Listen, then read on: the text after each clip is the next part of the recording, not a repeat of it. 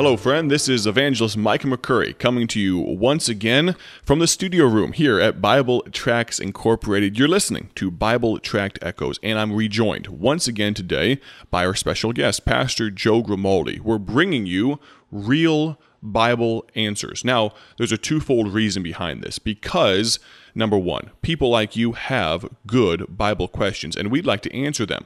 We'd like to answer them biblically. On this program today and this week, we're not giving you our opinions. We're not giving you our methodologies. We're giving you what the Bible says in reality. Because if we can't trust God's word, then what can we trust? And so we're excited to continue that emphasis today. We're going to be answering questions like, where did God come from? Now, that's a great question. It's a fair question. It's a question that Robin from Ohio wanted an answer to. So, number one, we're going to answer some questions, but number two, the purpose for that is to bring awareness to a new facet of our ministry called RealBibleAnswers.com. Now, let me explain this to you in short, if I can. On the back of our gospel tracts, now we've put out almost 600 million of them to date, but on the back of each of those gospel tracts is a place where if someone reads that gospel tract and accepts Christ as their Savior, they can fill their name in, put their address in, any other pertinent information they'd like, and then they can mail that back to Bible Tracts Inc. Now, we're so excited, and we get dozens of these every month, and it's such a blessing to see the fulfillment of our mission come to fruition through these gospel tracts. We put out gospel tracts not to say we put out gospel tracts, but that so people come to a saving knowledge of Christ. But we realized not long ago that many people of, if you want to call it a younger generation, sometimes don't even know if they have a stamp in the house. So when we ask people to write their name down and mail back a gospel tract, sometimes it doesn't happen. And recently, we did, if you want to call it a beta test, what we did was we put a QR code and a little snappy website and just an opportunity for people to contact us using modern tools. Now, understand, we're not going away from gospel tracts. The board asked me during the interview process for me to come to be the director of this ministry. Micah, do you believe in gospel tracts? And my answer was and still is unequivocally yes. We're not abandoning what brought us and what blessed us to the place we are right now. But I do believe giving people an option to be able to contact us through a website, through the internet, it might just lower the friction just enough that we'll hear about more people being saved. Now, it worked actually. We did a beta test. Early, I should say late last year, we did a small test of this. We put out thousands upon thousands of tracts with a little QR code, with a website on it. And Pastor Grimaldi, we saw over 90 people let us know they got saved in an 8-week period. And to God be the glory. But this RealBibleAnswers.com, that website is going to go on the back of every gospel tract that we put out. Now, here's another thing to think about. And listener, if you would, put your thinking cap on and realize this. BibleTractsInc.org is not a website specifically made for lost people.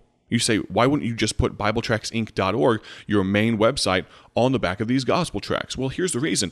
BibleTractsInc.org is made for people just like you, Christians, who want to get gospel tracts. But what about lost people? What about people that don't know Jesus Christ as their personal Lord and Savior? Well, that's why we've created RealBibleAnswers.com. We're going to talk more about that in the coming days, but let's do this. I've whet your appetite a little bit with that question from Robin in Ohio. Where did God come from? In the beginning, God created the heavens and the earth, Genesis 1:1. But let's go back before Genesis 1:1, Pastor Grimaldi.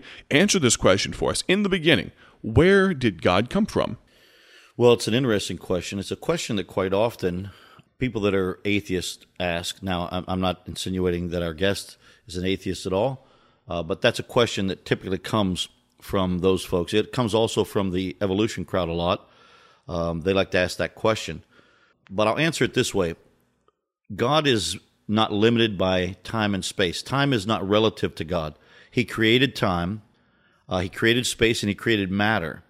And he operates outside of those boundaries. So the complication becomes that we're trying to, with a finite mind, try to understand these infinite things about an infinite God.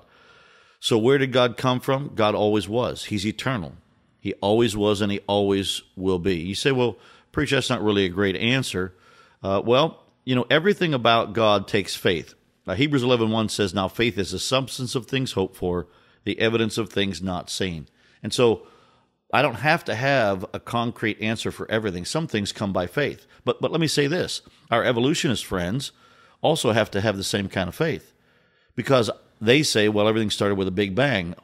These two masses of matter ran into each other, created a big bang. And so I ask, where did the matter come from?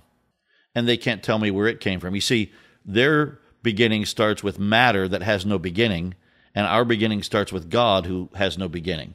So it takes just as much faith to believe an evolutionary theory or a Big Bang theory as it does to believe in God. The only difference is that as their story progresses, there are so many holes in the theory, so many problems with the theory, so many errors with the thing. They have a story that doesn't have a beginning, it doesn't have a middle, and it doesn't have an end. Why did evolution stop? But we have a story that has a beginning, in the beginning God. And we have a story that has a middle, and the middle is proved out in history. And we have a story that has an end. And because of that, we understand all that we understand about God by faith. And so there's not as much Bible answer I can give you for that other than to say it's an issue of faith. Absolutely. And Ms. Robin, thank you so much for that question. And in reality, the quest to study the Bible, to know God, it is a matter of faith, as is everything. And so, Miss Robin, thank you for that question. Now we're going to get on to another question that was presented by Miss Rachel. We're towards the beginning of the Bible right now. And so we're going to ask this question. Maybe it's a question that you've wondered about. Maybe it's something that someone has asked you almost jokingly in the past. But Pastor Grimaldi, tell us, where did Cain get his wife from? Well, there's two. Then that is a question that's asked a lot and by different people. But I'll answer it this way. First of all, the Bible tells us in Genesis chapter 4 and verse 16, and Cain went out from the presence of the Lord and dwelt in the land of Nod on the east of Eden. And then it continues to tell us in chapter 4 that that's where he got his wife. So the really short, simple answer is he got his wife in the land of Nod. But I think the real question that's being asked is, where did she come from? I mean, how did she exist? Well, we know that all people come from Adam and Eve. And since you start with two people, at some point, a sister and a brother have to have children, or it doesn't continue. And so at some point, you understand that had to happen. And by the way, the reason, when you go all the way back to the beginning, that this is not a dangerous thing is the genetics were so pure then. The genetics were not near as polluted as they have become today, and so we didn't have near the problems. And then the other thing is, remember that before the flood, people lived for a long time. Adam was 900 some years old. So at some point, you do have to have at least one brother and sister that marry each other and have children, and then you're going to have cousins, you're going to have nieces, nephews. So at some point, Cain's wife is a relative. But you know what? All of our wives are relatives because we all start out with Adam and Eve. And so, we might have to go back 6,000 years, but at some point, all of our blood and all of our genetics come from two people, Adam and Eve. And so his wife came from some relative. I'm not sure how old he was when he got married. Was he already married before the incident with Abel? I don't think so. People have talked about, did Abel already have a wife and have children? Well, no. Why would God need a Seth then to continue the bloodline? But be that as it may, he did marry someone who had to be his relative at some point, and he met her in the land of Nod, which tells me that there's a great period of time that has taken place because they've left Eden, and now people are starting to expand, and he has to travel to a place and settle there to meet her. So this is someone who's probably some sort of a distant relative, a cousin of some sort. Absolutely. And I appreciate the question because people have these questions. And really one of the great things about humanity is the fact that we can ask questions. We have this ability to critically think. And following up on this question, here's Juan from Fayetteville, North Carolina. He asks, is Cain in heaven? Now, we just have a few moments left, about 2 or 3 minutes left on the broadcast today. But Pastor, could you talk to us about this idea of Cain and whether or not he went to heaven? Of course, we know of his struggles with Abel, his brother, but talk to us about that for just a moment. Well, I don't think that Cain is in heaven, but I do hate to judge people's salvation. I'm trying to be very careful about that. But when you read about Cain, and especially when you start to read about Cain into the New Testament, and you look at how the Bible refers to him and the references you have, about Cain. For instance, the book of Jude tells us in verse 11, "Woe unto them, for they have gone the way of Cain, and ran greedily after the error of Balaam for reward, and perished in the gainsaying of Korah." Now, when you read that whole text, obviously Cain seems to always be associated with a group of people, and we know that Korah and his group of people, the earth opened up and they went straight down into hell. We know that these folks are always have a bad connotation about them. We never seem to see a place where Cain comes to Christ. Now, we do know this, that Cain, God still loves him enough that he puts a mark on him to protect him. People always talk about what was the mark of Cain. I don't really want to get into all of that, but I will say this. The mark was not a demeaning thing necessarily, although Cain was going to be a servant of servants because of the curse that was upon him. God's mark on him was to protect him so he wouldn't be killed, which shows me that God still loved him. So if God still loved him, was there still a chance he could have come to Christ? Was there still a chance he could have been saved? Yes, there was. We have no absolute Bible proof about it. I personally doubt it, only because he is used as a reference to the rest of Scripture as a negative thing.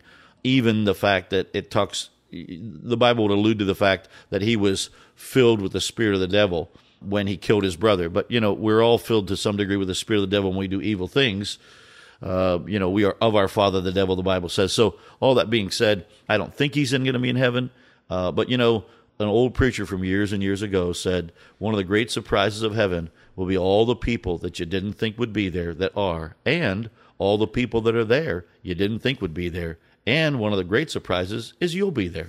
Amen. Amen. One of the great things I appreciate about Pastor Grimaldi and his answers, not only now on this program, but in the past, because I have had the privilege of asking Pastor Grimaldi questions when I had the opportunity to work for him and with him at the First Baptist Church of Kenmore in Akron, Ohio for over 5 years. But one of the things I most appreciated was the fact that he could say, "I don't know," or choose not to be excessively dogmatic about a question. If it required more Bible study, then he'd do it. But also, we get really arrogant and feel like we have to have an answer to everything, when in reality, we'll never know until we get to the other side, until eternity. And so we're going to continue this in this program on Bible Tract Echoes, this radio broadcast brought to you by Bible Tracts Incorporated. We're going to continue with some real Bible answers throughout the remainder of this week. We'll hope you'll tune in, and maybe, just maybe, you'll send us some of your questions. God bless. Have a great day for His glory. Thank you for joining us today for Bible Tract Echoes, a ministry of Bible Tracts Incorporated. If you would like to receive a free sample packet of all of our tracts, you can contact us by calling 309-828-6888. That's 309-828-6888. Our mailing address is P.O. Box 188, Bloomington, Illinois, 61702. A faster way to contact us is to go to our website at BibleTractsInc.org. That's BibleTractsInc.org. There you will find more information about our ministry and details on how you can support Bible Tracts Incorporated. Thanks for listening, and may the Lord richly bless you as you serve Him.